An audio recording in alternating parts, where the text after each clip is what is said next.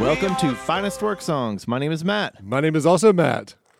Yes. Oh, wow. Well, thank you. There they are. Oh, man. This has been a fake wall the whole time. There's our studio audience. Oh, my God. Y'all are beautiful. Yeah. Matt, what are they cheering about today? Oh, it's our 100th Epipod. 100! 100! Here go the balloons. Oh, my God. Look. Wait. Matt, where are the balloons? Oh, was I supposed to get the balloons? Dude. I had one job. We talked about this on our very first Epipod. Hey, man, we hit 100. You're on balloon duty. I'm on balloon duty. Dang it. Your other podcast is going to have a field day with this man, one. talking about Matt. Gosh, we hit our 100 like spring, Yeah. I think. You're almost on 150 at this point. That's right. Ah, jeez. 100 100. Epipods. The Hundy. Is that what we call it? Oh, sure. Yeah, The Hundy. I'm down. We're on the Hundy. We're on the Hundy. That's wild, man. 4 years. 4 more years. Yeah, 4 more yeah. years. That's what everybody say. That's what they mean when they chant that. 2019, August, we hit record. Didn't know And what the hell we were doing. Didn't know what we were doing. And so then it's just, I'd said, welcome to Finest Work Songs. My name is Matt. And Yep. you were like, My name is also Matt. yeah. And then, I guess that'll work. Boom. Which is funny because, like, welcome. Yeah. What do you mean welcome? They're not here. Yeah, that's Does right. anyone else say welcome? Maybe the Tonight Show? A lot of people really do consider us the Johnny Carsons of podcasting. Did you always throw back so far? There's been 3 hosts since then. That's a pretty good rate. We're cranking out some shows It's here. not bad, yeah. Not bad at all. Do you do nostalgia, Matt? Are you good at looking back? Are you good at pausing in the moment? Not particularly. I think this goes back to like a big project or a big paper. Yeah. Like as soon as I got done with it, I moved on to the next thing. And So this is like an exam. It doesn't help that I send you a report card with afterwards. certain things like bolded and underlined. Pay close attention to this. 14:55 into the show, you said this. I really wish you had said this. And then yeah. We'll break it down on my other podcast. Yeah. Talking about that. The award-winning. That's podcast. right. Knowing that we were coming up on the Hundy, Mhm. I did start thinking a little bit back on like some kind of almost milepost moments as we've done Finest Work Songs. I feel like a few epipods where I felt like we really started to hit our stride or felt like we had something really. That's fun. Yeah, as we've said a million times, we just started doing this for fun as a way to keep talking about music and just hanging out. And this is my hobby now. I don't do puzzles. I don't do.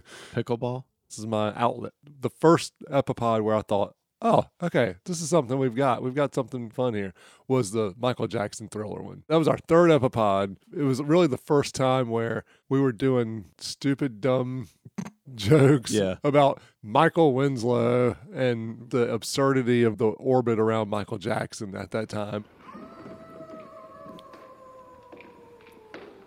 Who did the wolf? It's just sound effects at the beginning. Maybe they got Michael Winslow from Police Academy to come in.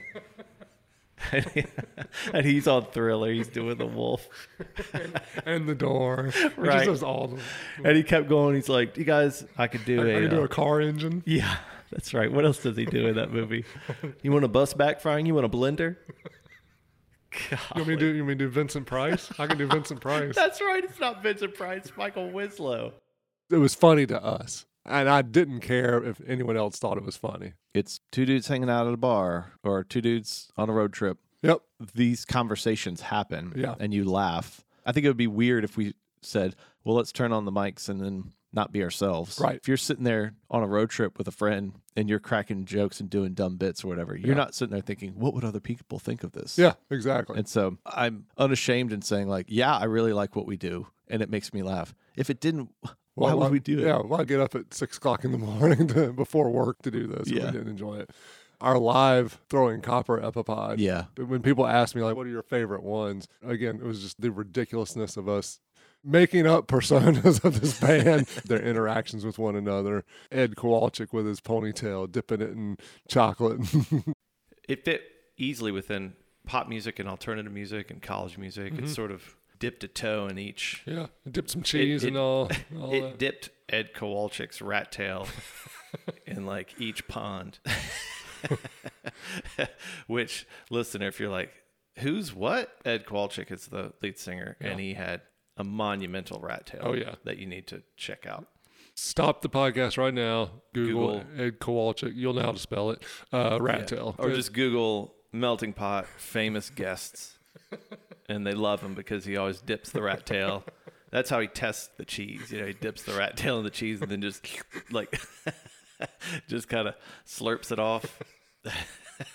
He lets his family taste it too. Hey, kids. It's like a mama bird that's right. feeding the youngsters. I remember that one thinking like, I don't even know if we talked about the band. We just laughed. Yeah. The last kind of milepost was our back-to-back Epipods we did with Lionel Richie and We Are the World. Oh, yeah. Doing essentially like a Mystery Science Theater 3000 with both of those, of watching along with how Bob Dylan struggling with We Are the World, how funny that was, and having Dwayne talk about that with us. The Lionel Richie Hello video, doing commentary over that. He walks uninvited into her ballet class singing, Hello. I think you are letting her know. and you're letting everybody know, Like blatantly. especially the authorities, hopefully. Yes, this is a completely audio podcast. And that kind of made it even funnier to me, was that it was like, okay, if you're watching at home, here's where she's making the statue of Lionel's head. And to me, those are like the moments that if people ask me, like, what are your favorite ones? Those are probably the three for those very reasons. What you remember isn't this final product. Right. It's the experience that we have in the room, in the moment, and that really is the most fun. One moment for me that stands out is our Tom Petty Epipod. We started this in August 2019, so it wasn't long before the pandemic hit. Mm-hmm. 2020 was hell for everybody. Yeah. For me, it was societal, but it was also just some personal stuff, some work stuff. That Tom Petty Epipod was during a really rough patch. Mm-hmm. It reminded me how music plays a part. These songs on Wildflowers, these songs about it's time to move on, it's wake up time. Clearly, he's struggling through something, and it was very much personal for me. And I even remember after the Epipod being like, that was tough. And you were like, yeah, I could tell, like, you're going through something. So it was nice to have that time with you. Yeah, we get together and laugh and everything, but we also have a deep friendship through this. Mm-hmm. The podcast has been surprisingly much more than just the many laughs that we have. Yeah, there's definitely a cathartic thread to doing this for me as well, because it's an opportunity to not only just share music and share memories about music and what the music means to us, but how it still means something to us and how it still helps us get through this crazy thing called life. Yeah. that is not easy and has not been easy for the last 4 years. We talk about what those albums meant to us as we were growing up. Yeah. And it's always looking back, but it's hard to do that in real time. Mm-hmm. And I think that's what that Tom Petty Wildflowers, an album I've been familiar with, but it hit me still. And that shows you that albums and music are still going to be with us in impactful ways. It's not just like nostalgia looking back on being a teenager. Thanks for sharing that. This is awkward, as I'm telling you right now, I'm quitting the podcast. Oh, man. Dang it. I knew pickleball would win out. Gosh. Another fun part is the guests that we've had on, Matt. We've been really lucky with the guests. You never know how someone's going to be when you put a microphone in front of them and tell them to spill their innermost thoughts about an artist or an album or something like that. The guests have been phenomenal, not only with their time and the willingness to do this, but their insights and the way they've shared how important some of this music has meant to them, and some great stories. I'm grateful that we get to do this, Matt. Grateful to our wives, our kids. We're thankful to all of you, the Finest Work fans, for listening and engaging. It's been fun. Let's do 100 more. All right. Let's do it. Next, it's time for Share Time. When I was walking in Memphis, I was walking with my feet 10 feet off a beat. Walking in Memphis, do I really feel the way I feel? Walking in Memphis. Oh my gosh. I don't know what to say. Share Time. It's funny because it's like we're going to share something with the listeners, and also the wordplay on share.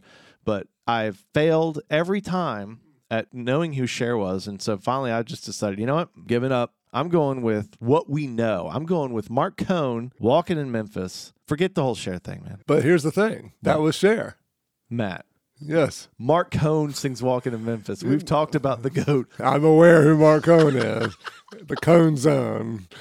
That was actually Cher this time. What? Singing Walking in Memphis. Really? So I did it? You did it. That's what all this confetti is for. Oh. There it is. So like I said, share time is where we just want to share a book, a movie, a podcast. Something of interest that we think we just want to pass along to Finest Work fans. That's right. And you know me, I'm always on the most current, hippest things. Right. And so for this, I want to share out a book that came out in 2011. Okay, here we Yes. go. I know you've read this book, American Nations by Colin Woodard. And it's a really interesting look at how North America in particular is actually split up and was founded by almost different rival ethnic, language, factions, if you will, and those kinds of real or even imaginary territories and borders play into current day events and how we live, how we interact with each other, and how it impacts politics and government and everything about life even today, all these many, many years later. It comes down to more of your tribe and family and the values that the ancestors have passed down and experienced. The different nations, if you will. So you've got Yankeedom, which was really New York, northern Pennsylvania, up through New England. You've got New Netherlands, which was encompasses New York City, across the sort of Hudson Valley that way. But what was interesting to me is North Carolina is one of those few states that has, according to Woodard, 3 different nations intersecting. So you got vinegar, base sauce, tomato-based sauce, exactly, and then your weird South Carolina mustard. Yeah, there you go. Yep, good job. There You it read is. the book. So you've got Greater Appalachia, as you would imagine, covers a lot of Mountain folk.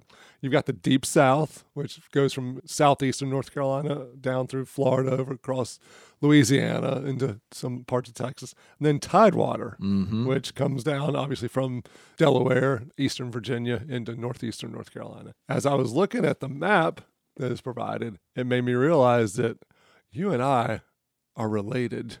We're kinfolk. We're Tidewater bros. You're from Tidewater too? I'm from Tidewater too. I never knew that. Oh my gosh. I read that book years ago, but I think before we met. According to this, Harnett County is actually a Tidewater county. We're Tidewater bros. We're Tidewater bros. So all the crap that I give you about Dunn and where you're from and everything is like just point that finger back at yourself. Welcome to Tidewater Bros. Tidewater Bros. We're changing the name of the podcast. There you go. That's my share time for this week. Tonight, walking in Memphis. Please tell me, Matt, that this does not mean we have to talk about my least favorite artist, Cher, for our 100th Epipod of Finest Work songs. You can relax. We're not going to talk about Cher for our 100th. Today, we're going to be talking about Whitney Houston.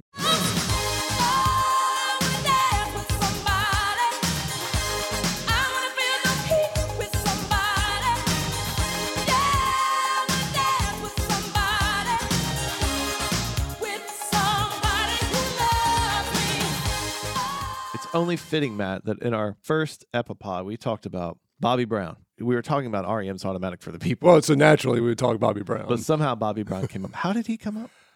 I don't remember. Oh, we looked at the charts. Oh, that's and right. We saw that Humping Around yes. by Bobby Brown was on there. That's right. And so then we rode that out. We milked Humping Around for a long time. We made it our tagline. Yep. Then you bought the vinyl album. And whenever we'd have a guest come on, we had to take a picture of them with the album. We made them say the tagline with us. We'll be back soon with another album. But in the meantime, like Bobby Brown, we hope you keep humping around. Like Bobby Brown, we hope you keep humping around. Humping around. Humping around. Are you going to join us on Humping Around? Yeah, wait. So, what do I do? Just say I'm humping around. I've seen. We hope you keep humping around. Humping around. We can't wait to talk about more albums. Humping around. Not yet, Shingler. Have we gotten to the humping yet? Oh my gosh. That's all you've been waiting for. All right. I'm going to hump around. And Bobby Brown is still to this day the main photo on our Facebook page. Gosh. Which we probably should update that. New people come and they're like, wait, what is this? So we've talked about Bobby Brown all these years.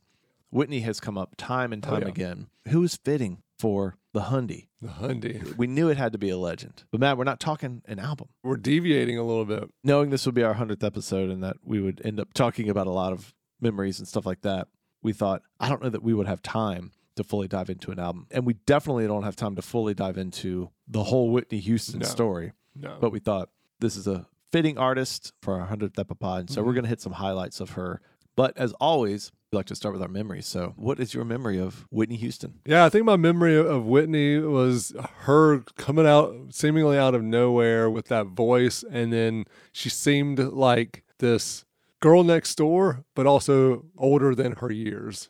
What about you? Matt, did you know I'm not actually from the United States? You hide that well. Yeah, after I just talked about Tidewater for 10 minutes. First of all, nobody calls it Tidewater. Right. So this is a special Epipod, and that's the only time I will refer to where I come from as Tidewater. No, I grew up overseas, and my best friend was really rich. Okay. Royal rich. Wow. Oh, Yeah, wow. Okay. Yeah. And he was actually betrothed to be married. Very traditional family. Yeah. He wanted to break out of that and see if maybe he could chart his own path of love. Sure. So we headed on over to the United States. He didn't want people to know that he was rich because then they'd treat him differently. Yeah, and marry for money. you Yeah, know? yeah. Gold diggers, man. Yeah, that's right. We got jobs at fast food restaurant. It was kind of like McDonald's. Okay. But not A little different. just a little different. Slightly little different. differences. We ended up going to this sort of, I don't know, rally. Okay. I think it was raising money. But this band came out and they were just amazing. Okay. They played this song, and that song just really hit me in the heart. And I was like, where can I find this album? They were like, you don't know Greatest Love of All? That's a Whitney Houston song. I was like, well, I'm not from this country. And anyway, I did convince my royal rich friend to give me enough money to go and buy the Whitney Houston album. And so I did, and that's how I heard of Whitney Houston. Did you ever find out the name of that band or who the singer was that covered it? It was something like Smut Fudge. I think. Oh, yeah, Smut Fudge. I remember Smut Fudge. Yeah, I'm pretty sure that was it. The guy who was a singer of Smut Fudge, that boy was good. Yeah, he was. He was good. Yeah. If you've been listening for a while, for probably the first 75, 80 Epipods, I would come up with a movie memory. And this actually, it came to me the night before we recorded our very first Epipod. Mm-hmm. I was just laying in bed trying to fall asleep, and I thought, wouldn't it be funny if, when I'm talking about my memory of REM's Automatic for the People, that I tell the story of the Karate Kid and act like it's my own. And don't tell Matt. Keep a straight face. And it delivered. It was wonderful. So fun. I got deep quick. I Moved was to a getting new beat up in school, high beat school up. and everything. Till this old janitor jumped down and just beat everybody up. I remember the moment where it clicked with you. It made my day. Oh, yeah. I appreciate that you did it again for this one. And I also appreciate that of all the movies to pick, you picked this one. Because, I had two choices. I mean, it's The Bodyguard or Coming yeah, to that's America. true. And previous two-time guest Troy Fairbank and I, over the several decades that we've known each other by this point, 35% of our dialogue between one another is quoting Coming to America. Oh, yeah. More specifically, this part of the movie. Exactly. Yep. With sexual chocolate. I had to start a spreadsheet, Matt, because it was like a year in and I was having a hard time keeping track of it all. Right. So I looked back thinking, surely I've done Coming to America, but I hadn't. You were saving it. There it is. Yep. That's It's all special. All right, well, let's finally jump into the music here. We're going to take it back to one of our first memories of Whitney Houston from her first album. This is How Will I Know?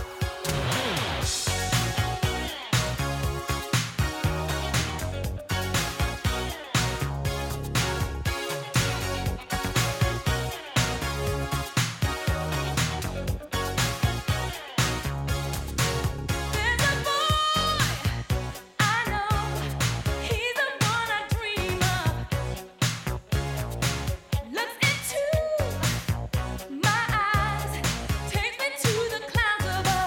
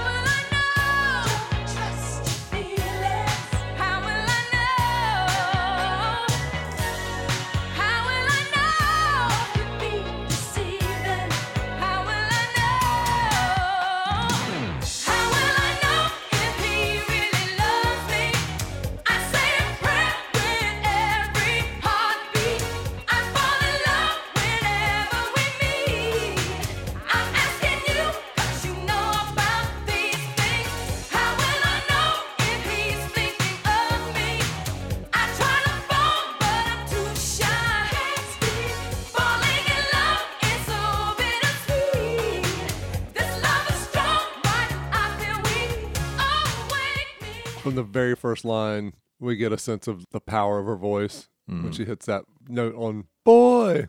Oh, man. Yeah, early accounts talk about her being in church.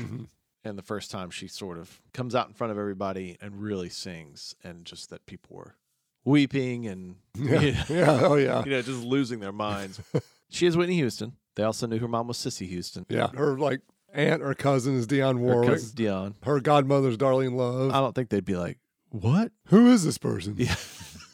Who is this strange girl who just It's like a 90s rom-com when the girl takes off her glasses and everybody's, she's beautiful. Yeah. Who knew? And now we accept her. Yeah. Yay! Yeah. Now she can have the boy. She puts her glasses on. They're like, get out of the way, nerd. Where'd that pretty girl go? I didn't realize that she had been on the cover of 17 in 1981. She's got the jeans. She's got the pipe. She's got the training. She's got the opportunities. Clive Davis signed her when she was 19 years old. What year was she born? 63. So she got signed in 82. Yeah. And didn't come up with an album until 85. That's surprising. That is surprising. Matt says that Whitney placed second at a statewide talent showcase in 1977. How can we find out who was number one? Who she lost to? I'm sure that's probably buried. Literally, she had the person killed. Matt, this song was originally intended for Janet Miss Jackson. She turned it down. Wow. Whitney's a better singer. Oh, yeah. It's probably for the better that Janet passed on it.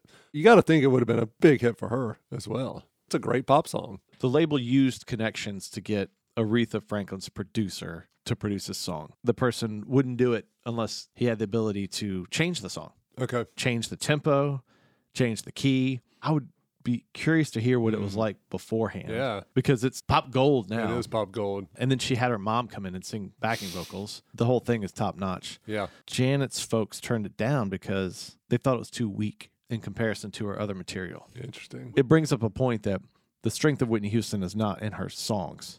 It's in her voice. I mean, there's been a lot of weak songs that she's had to sing because they were just like making pop hits. Yep.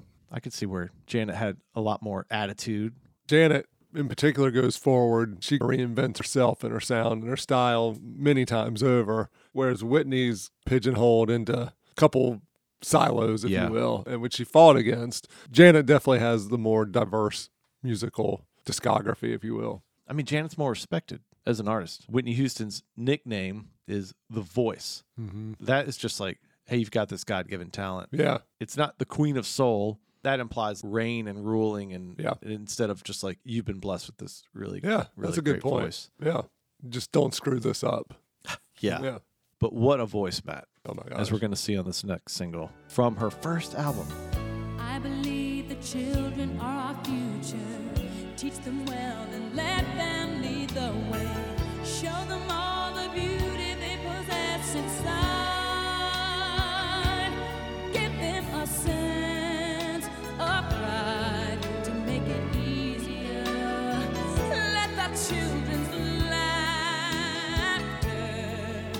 remind us how we used to be. I decided long ago never to walk in anyone's shadows. If I fail, if I succeed, at least I live as I believe. No matter what they take from me, they can't take away my dignity.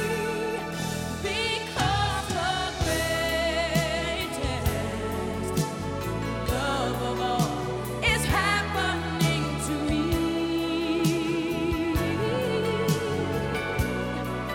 I found the greatest love of all inside of The sort of elephant in the room when you talk about Whitney Houston is the covers. Sure. We talked about on the Dolly Parton Epipod.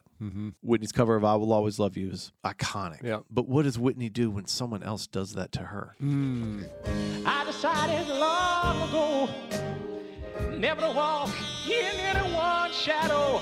If I fail, if I succeed, you can't take away my dignity. Because the greatest love of all inside of me. chocolate.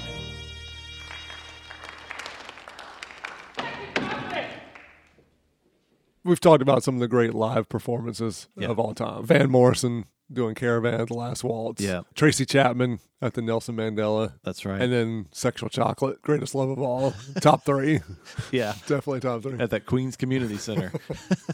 I was thinking back, there was a time where, I think it was Harnett County Schools, if you had certain A's and B's, they would do like a community like celebration and get all the kids who had certain grades together to recognize them. And every year there would be a song that would be sung. One year it was From a Distance by Bette Midler. And it's this aspirational kind of thing. That's what this song sounds like to me now. It's very aspirational. It's very utopian, but the song itself is just pretty thin.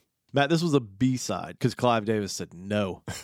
Clive, you were wrong because America in the 80s ate this up. Oh my gosh, this is what we were here for, man. Every kid gets a trophy for the first time ever. What music are we going to play? The certificate is going to have a shooting star on it somehow. Everyone's getting one. We need a soundtrack to mediocrity. And this is what we got. And this is what I mean about the songs that she is given. Yep. She is owning the pop world with this first album. To suburban America, she comes out of nowhere on MTV and is immediately there, immediately a force, immediately a hit. Girl Next Door to sort of white America, she's not threatening. They call her like the R&B prom queen or something like that. She's wholesome. That's what they use, is that word wholesome. Yeah. That's where she feels a little bit produced in terms of like her persona. Manufactured. Yeah. And that's what the industry does.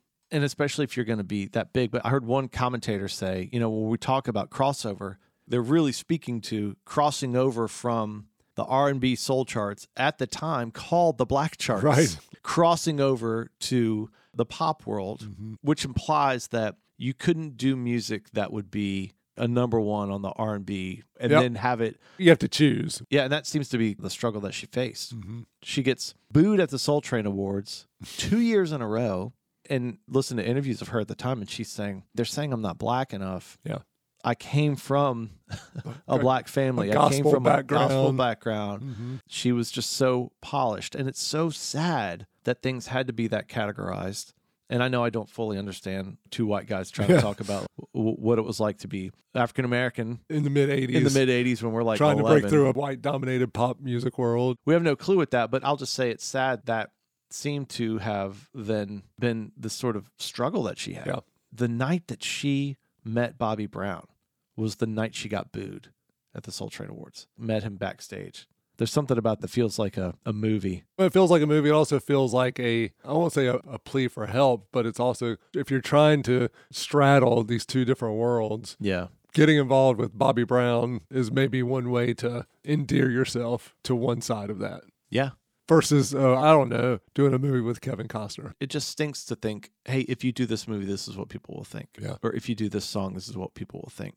We're going to skip a few years ahead. She is renowned international pop star, beloved by America at large, but also there's a subset of people that boo her. She comes back a little bit by doing some New Jack Swing type stuff. It's almost like she doesn't have a country. She's on an island by herself trying to find her place. 1991, 10 days into the Gulf War, national anthem at the Super Bowl.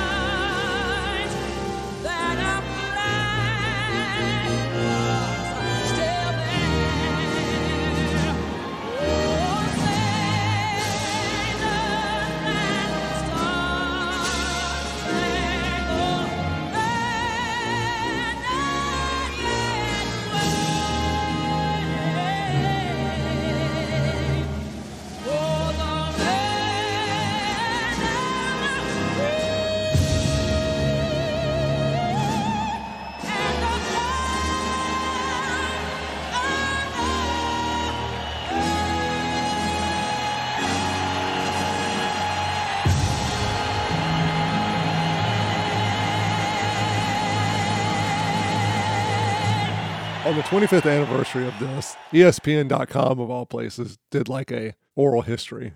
In it, they admit, yes, they did pre-record because it was going to be impossible in a stadium like that to hear the song, the music, and time it perfectly. So they pre-recorded it. But she did sing into a dead mic. So she is singing, but we're hearing the pre-recorded track. The NFL, which controls everything with the Super Bowl, obviously, Right. they were okay with it being pre-recorded for all the reasons we talked about.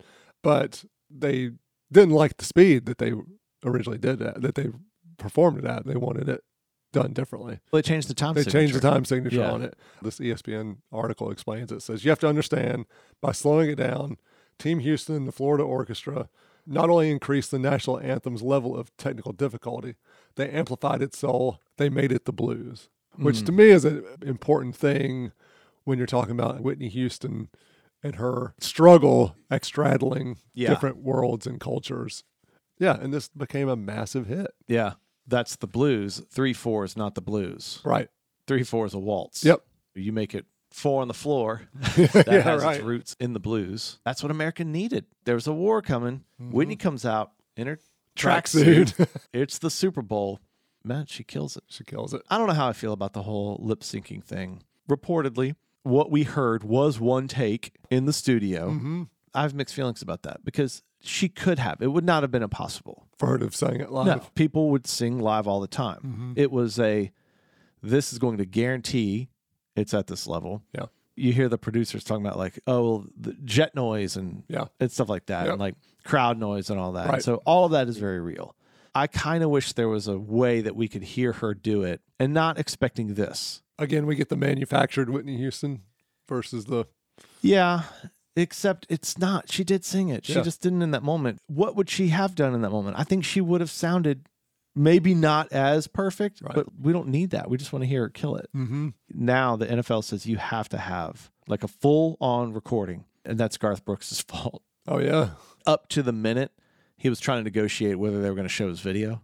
Oh, yeah. Dude, I don't know about Garth. I don't know. Some of the stuff you're like, yeah, get him, Garth Brooks. And other times you just think, what are you doing? Are you trying to sabotage your career? But it was at that point after that they said you have to do it. And so everyone is lip syncing. Yeah. The Red Hot Chili Peppers famously, Flea, his bass isn't even plugged in. Yeah. So, although Matt, you know who did not lip sync?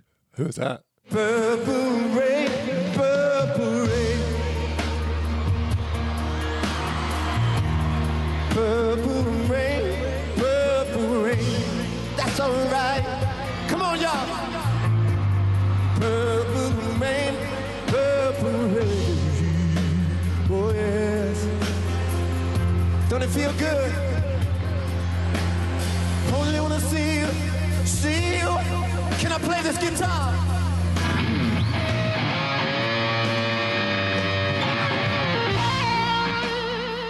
So it can be done. Yeah, they don't want to mess with the sauce, man. They want to give the audience at home something perfect. You talked about that first time Whitney sang in church, and people are weeping, and reportedly that was the national anthem, 1991. People at home are watching it and are crying. Now, on the other side of the argument, Matt, here's an example of the Star Spangled Banner maybe could have used a pre-recorded track.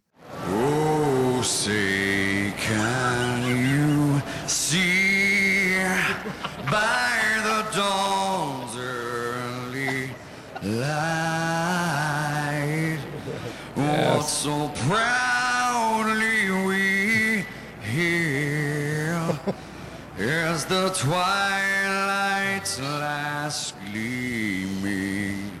As the twilight's last gleaming, Scott? Maybe the NFL had a point. Yeah. They knew what they were doing. There is a bit of silliness to talking about, was it pre-recorded, was it not? As if like her voice isn't in question at all. Because it's just a few years later that she drops this on us.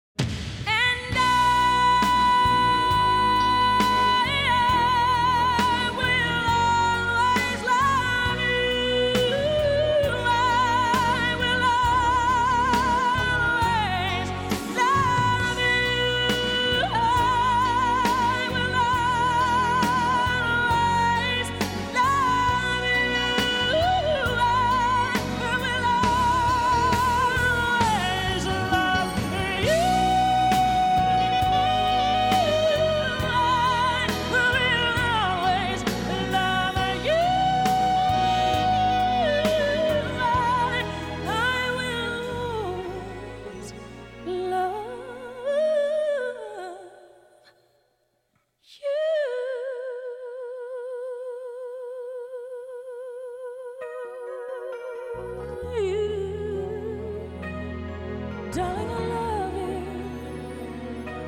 Ooh, I'll always love you.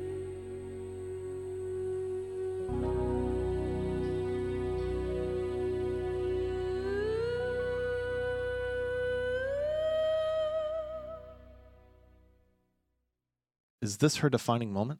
I think it has to be, right? Not only was it just a major pop hit, it's a strong song. And Dolly's version is great, but Whitney just elevates it. Not only does she make the song a hit, she changes the song a little bit in a way that further showcases her own voice. And that's something that we haven't talked about, Matt, but from all that I've heard and read, Whitney's instrument was her voice, and she does not get the credit for that. It wasn't the producer going like, here, go, woo, or here, slow down, or here, change the cadence. But she was the one making those decisions. The nickname, The Voice, man, I don't love that nickname. Yeah. I get it, and there's meant to be respect, but there's also, it just doesn't give her credit for being the one who's making the choices of what she does with that voice. Yeah. Not to say producers didn't speak into it. She had command of that. And that, to me, is what sets her apart from Christina Aguilera or Mariah Carey or Celine Dion. I just get super annoyed when people just vamp all over the place. Christina just annoys the crap out of me. Yeah. And it feels like Whitney could show her ability to do runs or to do vocal gymnastics, but she didn't do it all the time, all over every track. And the Star Spangled Banner is a great example of that. She didn't do some big flourish. Right.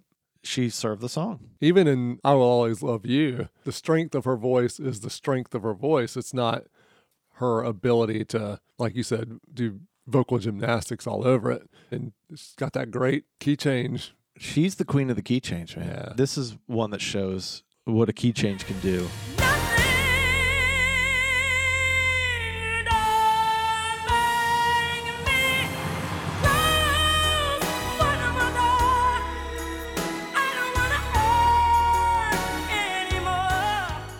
Oh, wow.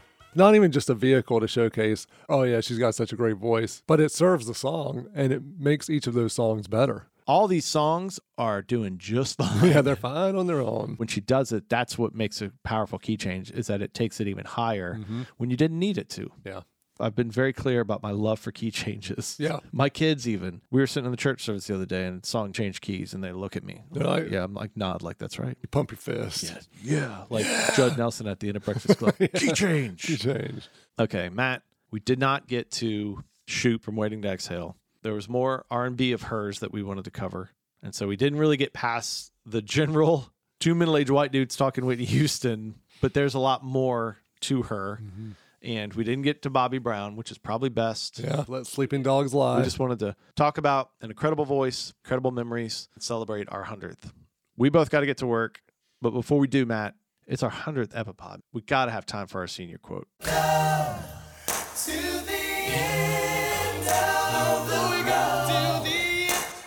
High school yearbook. Underneath your picture, you have a chance to put a quote down. It's going to leave a message for people for centuries to come as they're looking at your yearbook. They dig up that time capsule. Yeah. 200 years from now. What do you want them to see? So, Matt, what is your senior quote? My Whitney Houston senior quote is from the song I Want to Dance with Somebody.